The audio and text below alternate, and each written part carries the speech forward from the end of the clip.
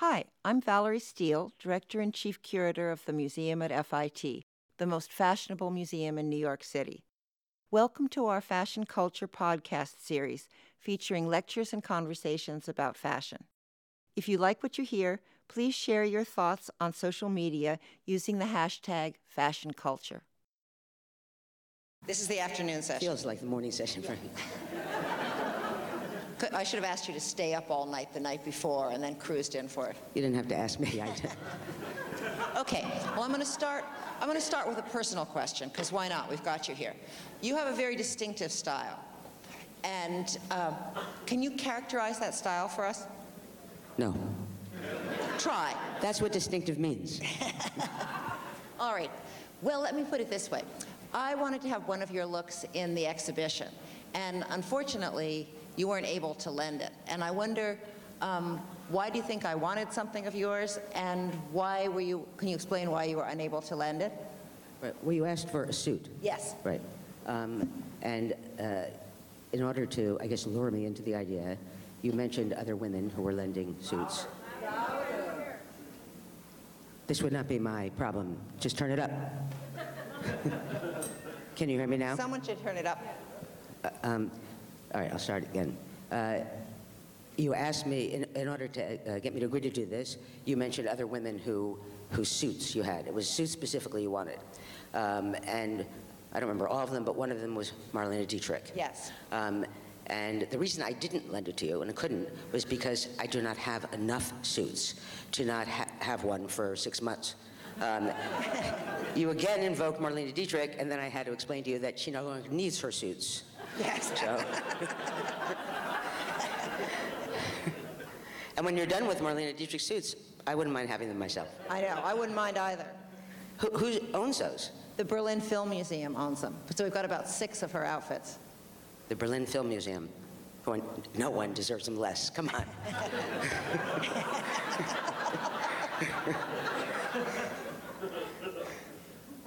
When you first came to New York, you were friends with a lot of older, very cultivated gay guys. And I wonder, what kind of sartorial style did they have?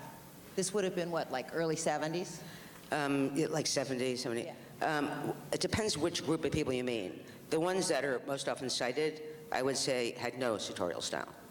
I couldn't really tell you what they were. I mean, first of all, what they also had was no money. And although people are always saying you don't need any money, you need money. I really don't remember what they were. I mean, we all wore jeans. You know, one of them I can remember what he wore. That he wore jeans and a black leather jacket and a white T-shirt, which was considered kind of witty because those were not the kind of clothes gay men wore. You know, and that was kind of the beginning of this kind of what became an excessively butch look. But I really, other than that, I don't remember what they wore. I mean, extravagance in clothing and calling attention to yourself with your clothing was kind of separate from this group, and it was considered to be a kind of fallback position if you weren't smart enough.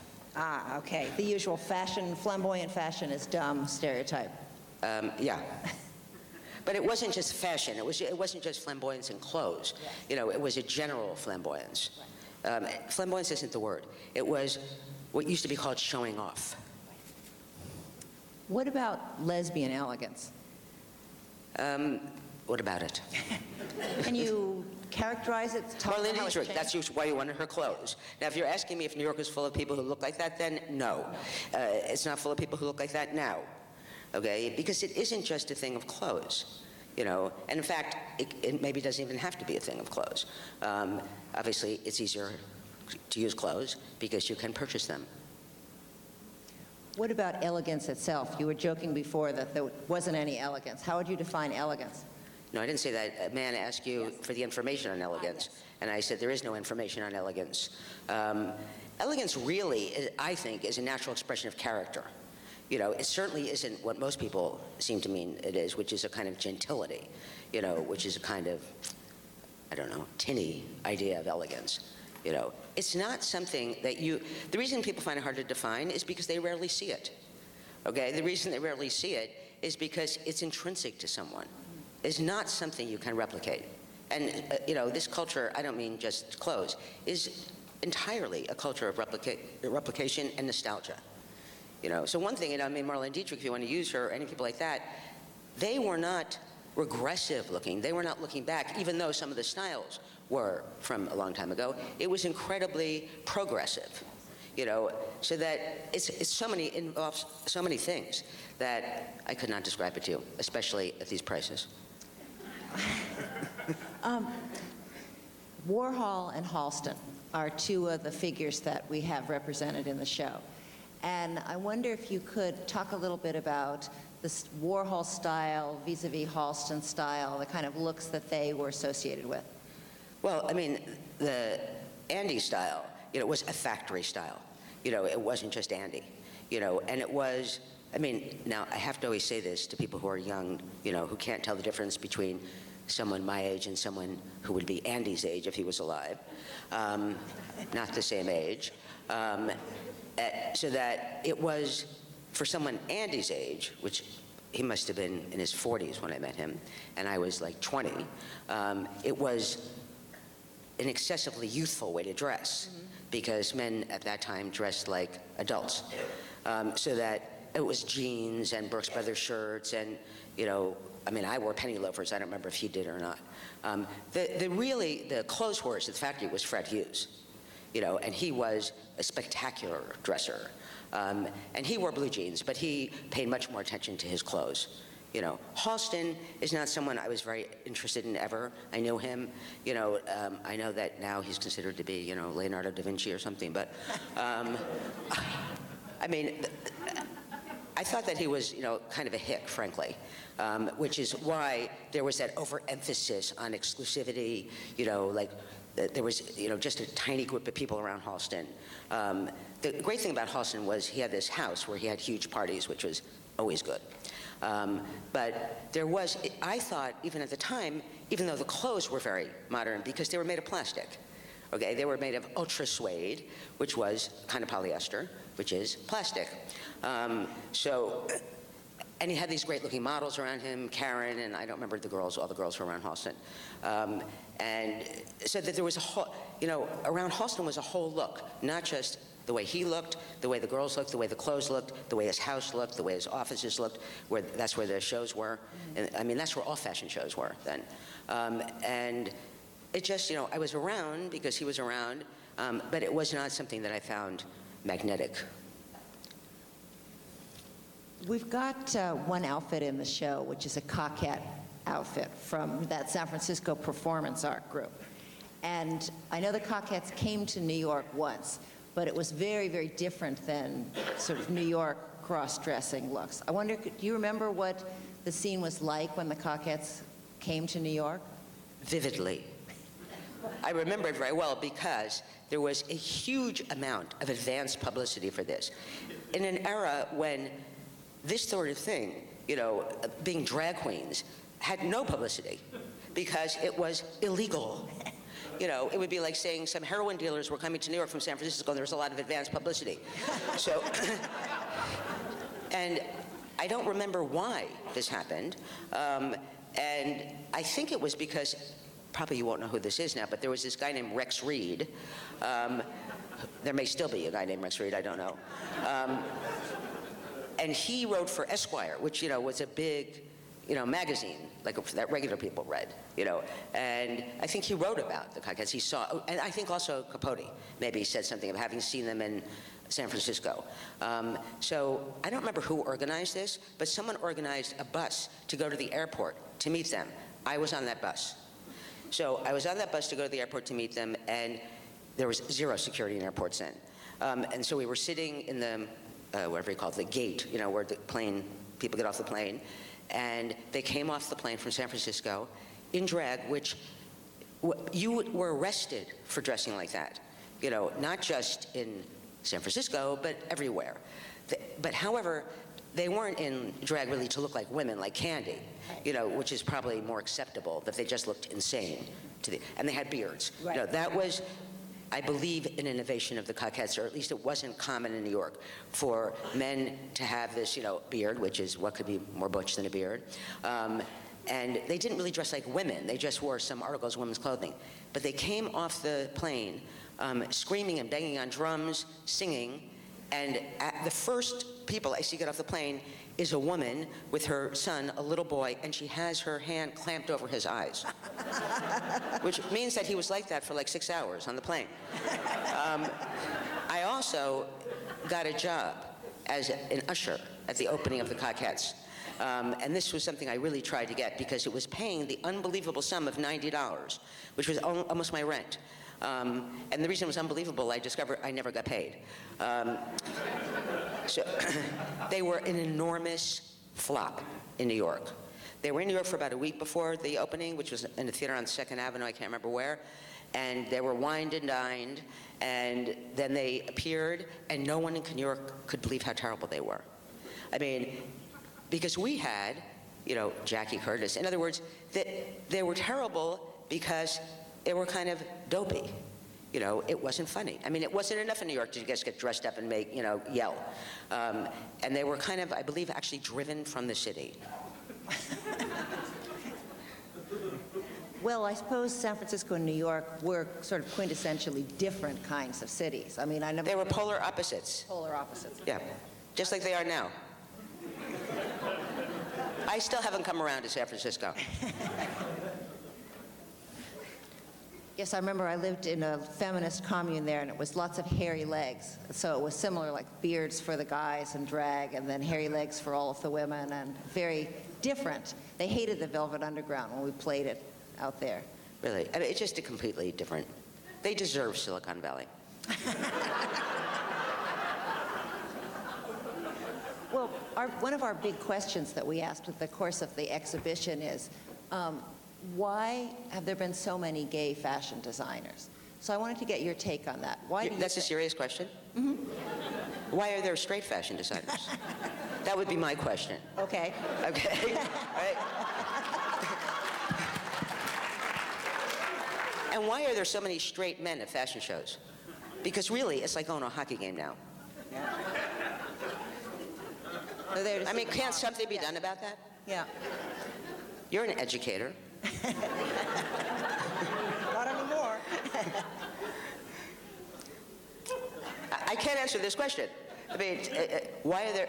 I mean, now or then? Because, but not anytime. Because, No, okay. The world has changed in regard to, certainly, the world has changed much more in regard to people who are gay than it has in regard to fashion. Right. Because there are so few options in fashion, let's face it. Which is why people keep going backwards. And so that, I mean, I'm trying to think, I don't really recall that there being any straight designers when I was young. I mean, they could get other jobs. By the way, see, that was also one of the reasons. Yes. They could have other jobs. Yes. So there were very few jobs or professions or fields that you could be in if you were gay without pretending to be straight. Right. Nevertheless, of course, many gay fashion designers pretended to be straight. So that was one of the options. Yes. I mean, now you can be anything. A priest.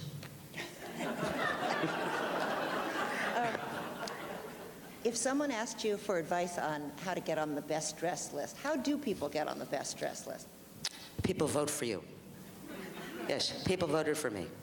Yes, I didn't really realize, I mean, I didn't really pay attention to it. If I'd known people were going to vote for me, I would run for mayor. Okay? If it was the same people voting as vote for the best dressed list, I'd be the mayor. I would rather be the mayor. I like being on the best dressed list, but I would prefer to be the mayor. You would rather I be the mayor, too. I'm sure, more power. It doesn't get much power being on best dressed. Zero. What do you think are the worst new fashions that have come up in the last, say, 10 years? Usually, I think worst fashions are old ones. I mean, I really can't stand to see things come back and back and back and back. I mean, probably by the time I was 30, I probably had seen platform shoes come back already 3 times.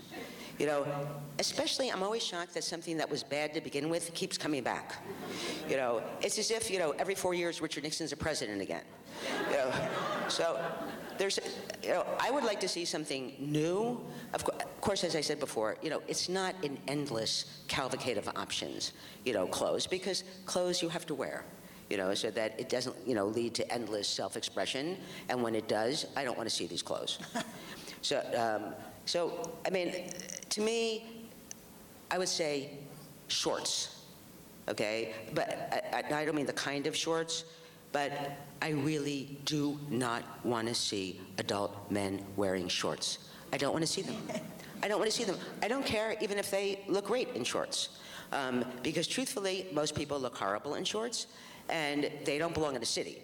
That, to me, is maybe the biggest change, is you never used to see, no one wore shorts in a city. It was considered a suburban thing. To me, it's still a suburban thing. So I don't want to see. To me, I see people in shorts, I think they're going to a cookout. And they are. So baseball hats, all this type of childish dressing, I really can't stand it. It looks horrible, unless you're a child. So I also think there are too many children, but but I know you didn't ask me that. Right. So I would prefer, the one good thing is I noticed that more men wear suits now. It suits, I wish that the suits fit them, but those little tiny suits. Hardly any of you really are able to carry it off. It's funny, it's a funny idea, but most people can't wear them, even though you do. And any best clothes? Clothes that rise above the mass of mediocrity? You mean, that are generally available? In our lifetime, that are available now. I don't know. I really don't look at clothes in that way. I'm sure there are some. But maybe if you showed me some pictures, I could tell you. You go to Savile Row, for example. You can get it tailored. My clothes are from an English tailor. Exactly. But I don't go to London because I'm an Anglophobe. They come to New York twice a year, and that's when I order my clothes. Brilliant. So it takes a year and a half for me to get a suit. What do you think is the appeal of leather? What do I think the appeal? Is there some other appeal of leather I was unaware of? Well, we've got a lot of leather in the show. A lot of leather, from the 70s to entering into high fashion, like Versace. Sex, that's the appeal. That's it. There's no other appeal. It's durable.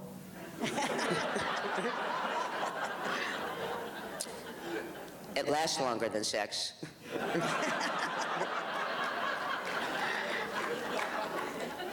Which is why, at a certain age, you should give it up.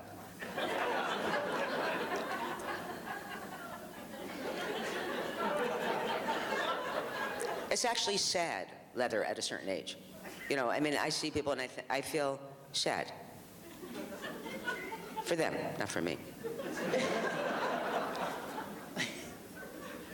What should they take up instead? Some useful profession. Mm-hmm.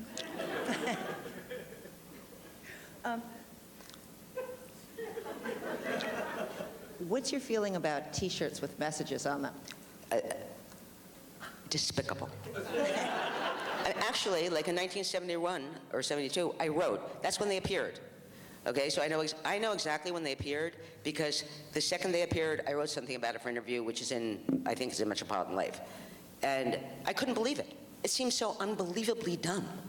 Before that, well, first of all, people didn't routinely wear T-shirts as shirts.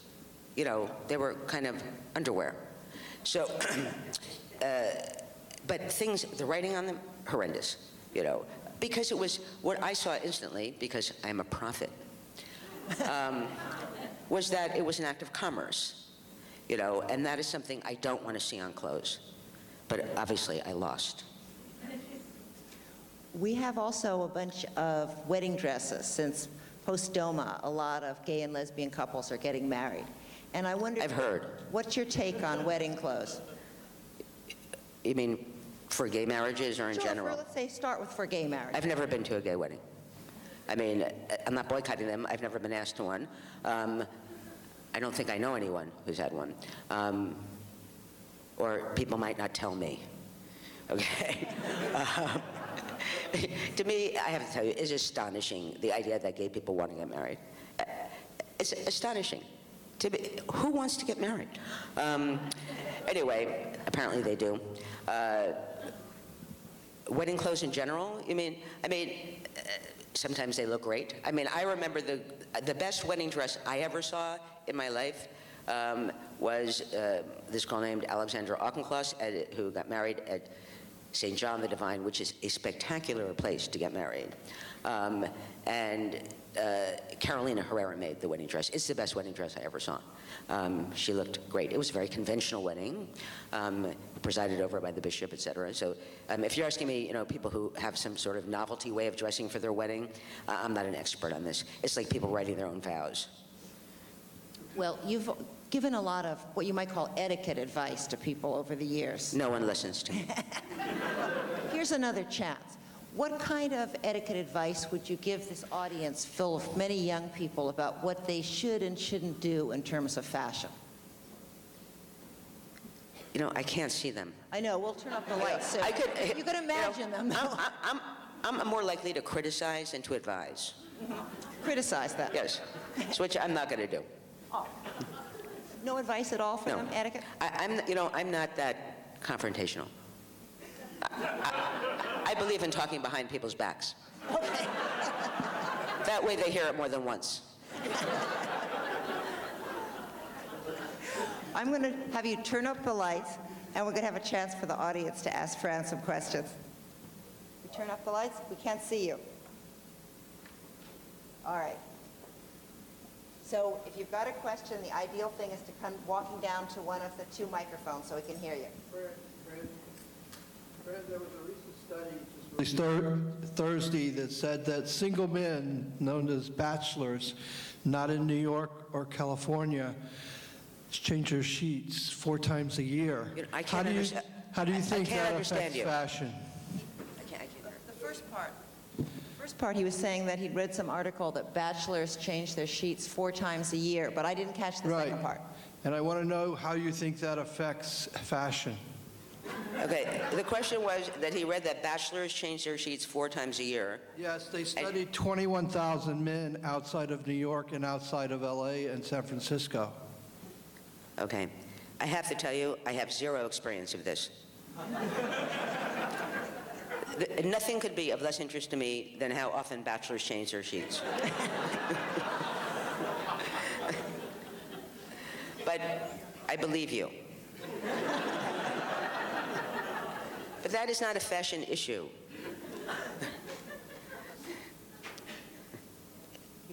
Wait, that's a health issue. We have another question. We have another question. Hi, Fran.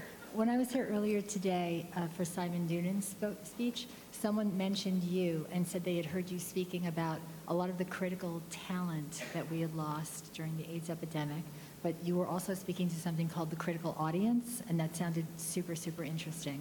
I was hoping you could speak to that. I can't hear. She's referring to earlier this morning, someone referred to you and said that with the AIDS crisis, we'd lost not only a lot of artists, but also a critical audience that's necessary for art to thrive.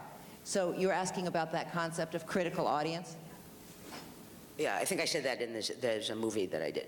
Yeah, because no one ever talked about that. Everyone, when everyone died of AIDS all at once, many artists died all at once, and that was noticed. But no one noticed that the audience for these people died all at once, and that changed the culture as much as the artists dying. No one seemed to notice that, of course, because they died. So it just never was remarked upon. But it had a huge effect because artists, whether they do it knowingly or not, collaborate with their audience. Even if you don't see the audience, even if you're a writer and they're reading your book and you're not with them, because your awareness that your audience is knowledgeable makes you better. Yeah. Okay, so I can't really see, but to go to the New York City Ballet now, and to have gone when Balanchine was alive and Jerry Robbins was alive, is an astonishingly heartbreaking experience, not just because of the loss of these 2 great choreographers, which of course is what anyone would notice, but because the audience is gone. So the audience that comes now to the New York City Ballet knows nothing. The second a dancer puts her foot on the stage, they applaud. I mean, it used to be, Baryshnikov, if he hung in the air for 20 minutes, there'd be a smattering of applause. And I'm certain that it was very hard on the dancers to know that, I mean, the ballet audience, I bring it up because they were a vicious audience. Not in their behavior, they were completely dead silent, but in what they knew. And that's because they loved the ballet. They loved it, okay? And if you love something, but you can't do it because they weren't dancers, and the people who could do it should do it perfectly, okay? And that whole idea of not just of an artist and audience, but of art in general has completely evaporated. I'd like to see that come back instead of platform shoes. Right.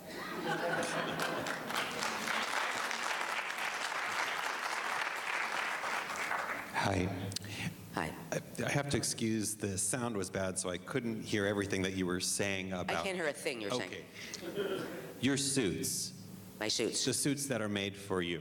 Yes. I imagine that you are very particular about how they're made.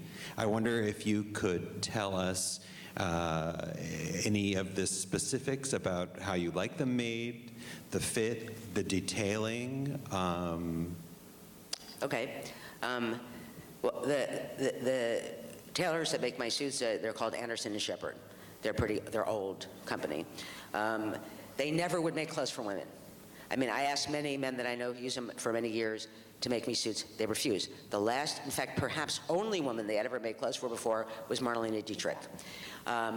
They were the same people there, by the way, the same tailors as made them for Marlene Dietrich.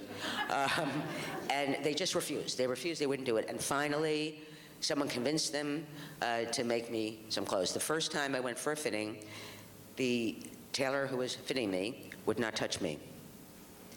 And he was fitting me for a vest, which is really, really hard to fit on a woman. And finally, I just said, Mr. Hitchcock, you have to touch me. You have to. Okay, you just have to, otherwise it's not going to fit. But he didn't really touch me, and it really fit perfectly. And then a young boy I know who uses him as tailor said that he won't touch him either. So apparently it's just a general not touching situation. So what they do is, first of all, I have to say that I know of almost no human activity as pleasurable as choosing fabrics. I could spend my entire life looking at swatches, discussing shades of gray. I shouldn't have used that extra term, but I forgot that it entered the culture. So I find it a wholly pleasurable and enjoyable experience, taking the fabric to the window to see what color. Do you think this is bluer or redder? Is this greener? But it takes forever. Yes, I did tell them the first of all the clothes they've made me, they made one suit that never fit, couldn't fit, kept going back. Once I believe that a suit doesn't fit, it doesn't fit. You have to either donate it to someone who is shaped like this, which in the case of this suit was no one. You have to give up on it. You have to take a loss on that suit. Otherwise, I believe what they do, since I've never been to this tailor in London because I do not go to England, they make a dummy. I don't know if it's still called that, but they make a form of you. And so that form of me lives in London, so I don't have to. And since they made that form, there's now I only do 2 fittings, there used to be 3. Very rarely the clothes don't fit because the clothes are made on you. So even though, unfortunately, as we age, among the many hideous things is that your body changes, not for the better, they still fit. They might mine still fit. I might not be at the point at which they no longer do, but I think at the point they no longer do, you should not go out. So yeah, there's certain things I like that other people don't like. I mean, I'm not a person who says there's certain things I leave to them. Like I never tell them about the lining. Some people do. I think you're good at that. You do it. I always ask for, I always use these, buttons, these bone buttons. I always ask for the light color ones. They didn't want to do it because they always use dark ones. Now I do light ones. I have seen other people with these light buttons. So obviously, this seems to be the primary influence I have on the culture. Okay. So this is like 6 people, by the way. So. Will you please join me in thanking Fran? Thank you.